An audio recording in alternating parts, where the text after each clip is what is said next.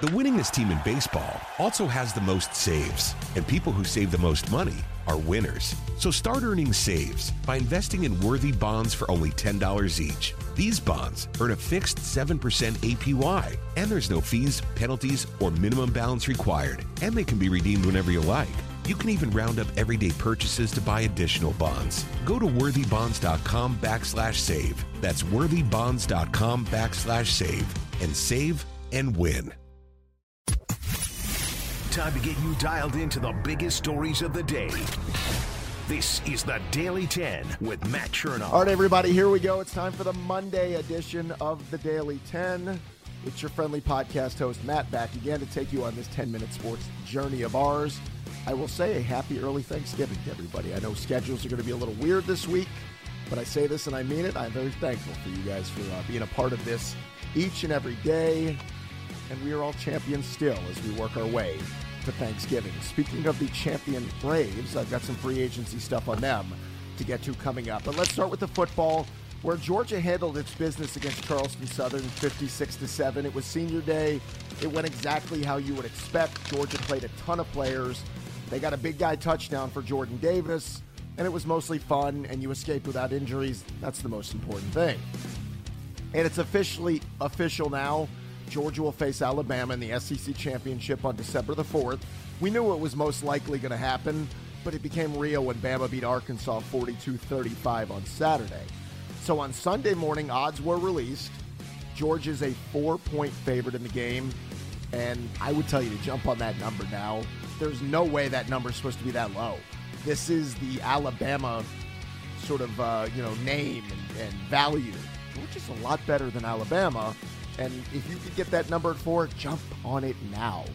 Before the Dogs will see Alabama, they'll close out their regular season Saturday at noon against Georgia Tech. Speaking of Georgia Tech, they lost to Notre Dame in embarrassing fashion, 55-0 on Saturday. To give you a little context on how the game was playing out, Georgia Tech was down 38-0 with 7:20 left in the second quarter. They were down 45-0 at the half, which seems impossible if you have any semblance of talent. Here was Georgia Tech's first quarter. You ready? They allowed a 50-yard kickoff return. Jordan Yates threw a pick six that was returned 50 yards. The Tech defense allowed a 52-yard touchdown catch. Georgia Tech's defense allowed a fourth down conversion. Tech committed 3 penalties, including a false start and a delay of game on back-to-back plays. Plus an unnecessary roughness, and there you go. All told in the first quarter, Georgia Tech gave up 24 points, 144 yards, 2 sacks, and a turnover. Undisciplined, unprepared, unable to come up with any answers. I feel bad for the kids at Georgia Tech because, as I said, they look completely unprepared. And it's very clear now. Jeff Collins and his staff, they're in way over their heads. And I mean way over their heads. That's very obvious.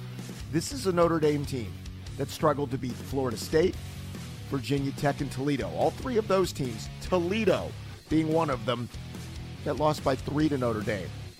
I think it's not too much to ask to say just compete. Don't be embarrassed, and that's what happened to Georgia Tech. The Jackets defense allowed 514 total yards in the game. I mentioned a couple of turnovers, and poor Jordan Yates was sacked 6 times. The Tech defense has now allowed more than 480 yards in 7 straight games. It's the longest streak in the ACC since 2004. Since that year, only 4 teams have longer streaks within a season of allowing that many yards. 2015 Kansas, 2018 Oregon State, 2019 Texas Tech, and way back 2007 UTEP. It's shameful. It really is. Now, on to Georgia Tech. Georgia's a 35-point favorite in the game. They can essentially pick the score. If they want to outpoint Notre Dame and Kirby's like, I feel like scoring 60, well, they can.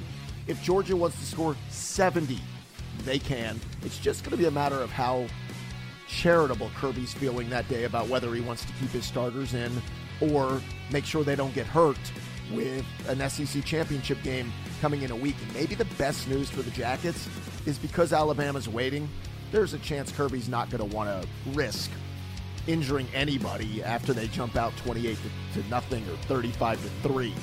It's a sad state of affairs for Georgia Tech that they have no control over what happens even competing in the game.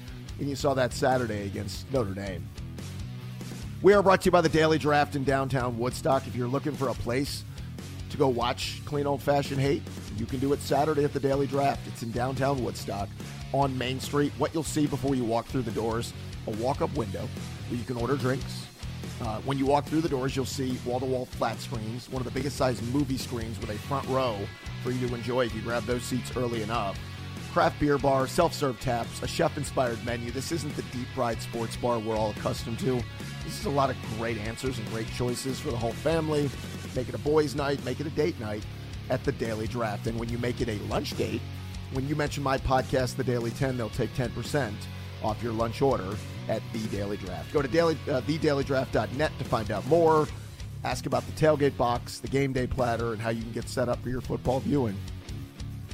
All right, one more note on Georgia and Georgia Tech. Folks, I mean this. I am all for history and tradition, but I'm also for fun and interesting. And Georgia Tech is not fun, nor is it interesting anymore, and it hasn't been that way in a long time. To continue playing this game just because they've always done it and it's tradition, I don't know if that's a good enough reason anymore. Georgia Tech wasn't played a year ago because of the shortened seasons due to COVID. Nobody cared. We didn't miss anything. We actually caught a break not having to endure a wasted 3 hours at noon on the final Saturday of the regular season. For Georgia fans, they don't hate Georgia Tech anymore. They're like a little gnat that they flick away, and it's like it's not even a good rival anymore. For the Georgia Tech fan, I don't even know if they hate Georgia. They just hate the game because they know how one-sided the thing gets. There's no hate involved in this these days. Georgia's won the last 3 games in the series by an average of 33 points. Georgia leads the series 42-14, dating all the way back to 1964. So do the math on that. Georgia's won 75% of those games in the last 56 meetings. It gets worse, though. Georgia's won 23 of the last 30 games played in the series.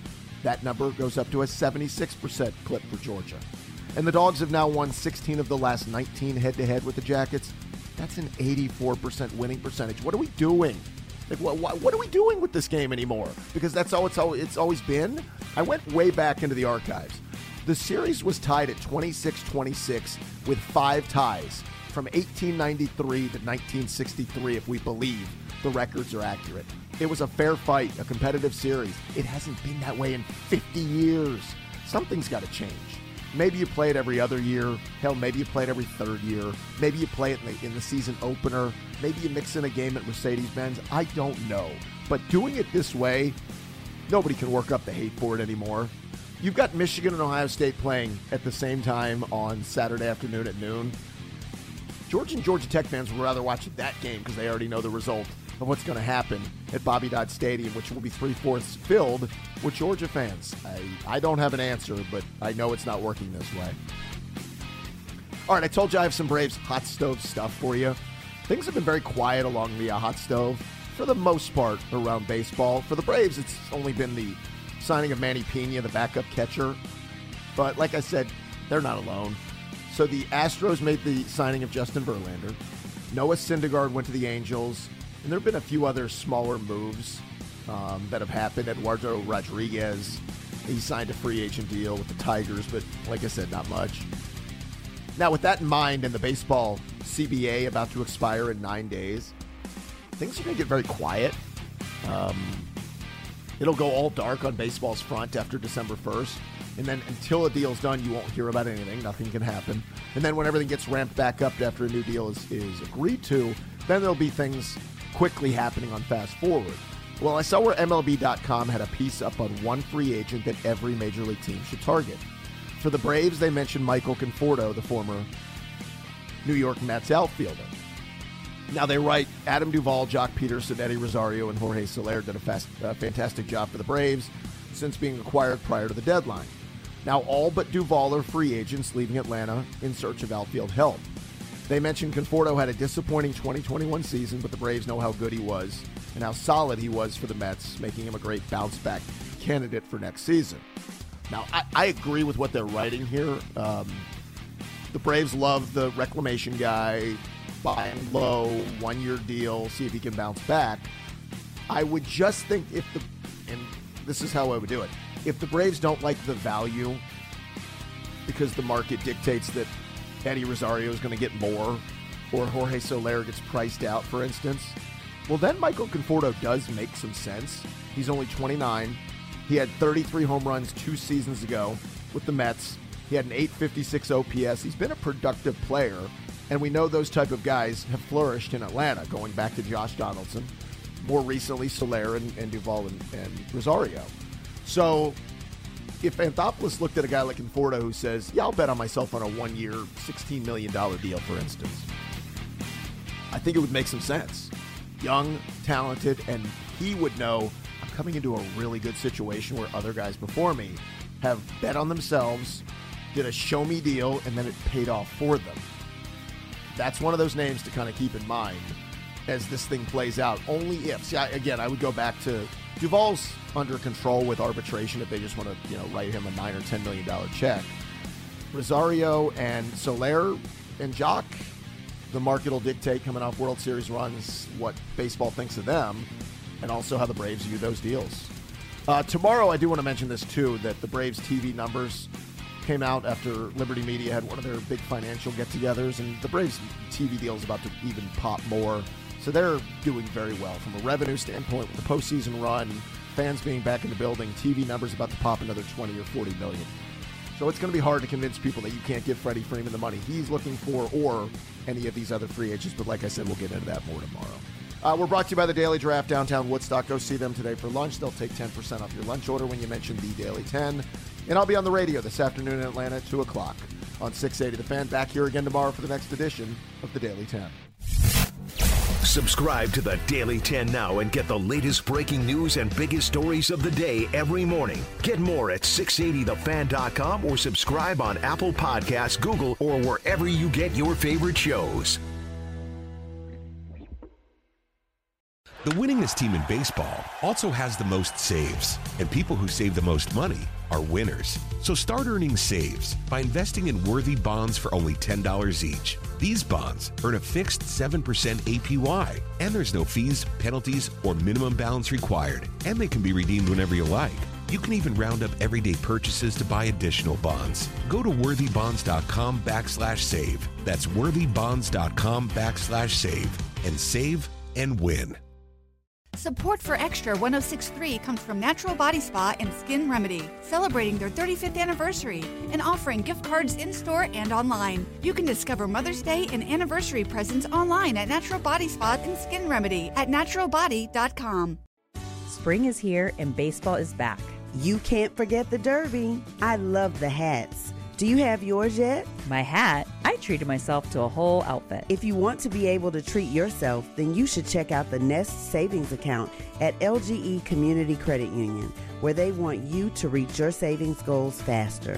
Take it from a pair of 680 The Fan wives. Head to lgeccu.org to find out what makes their team #1 in Georgia.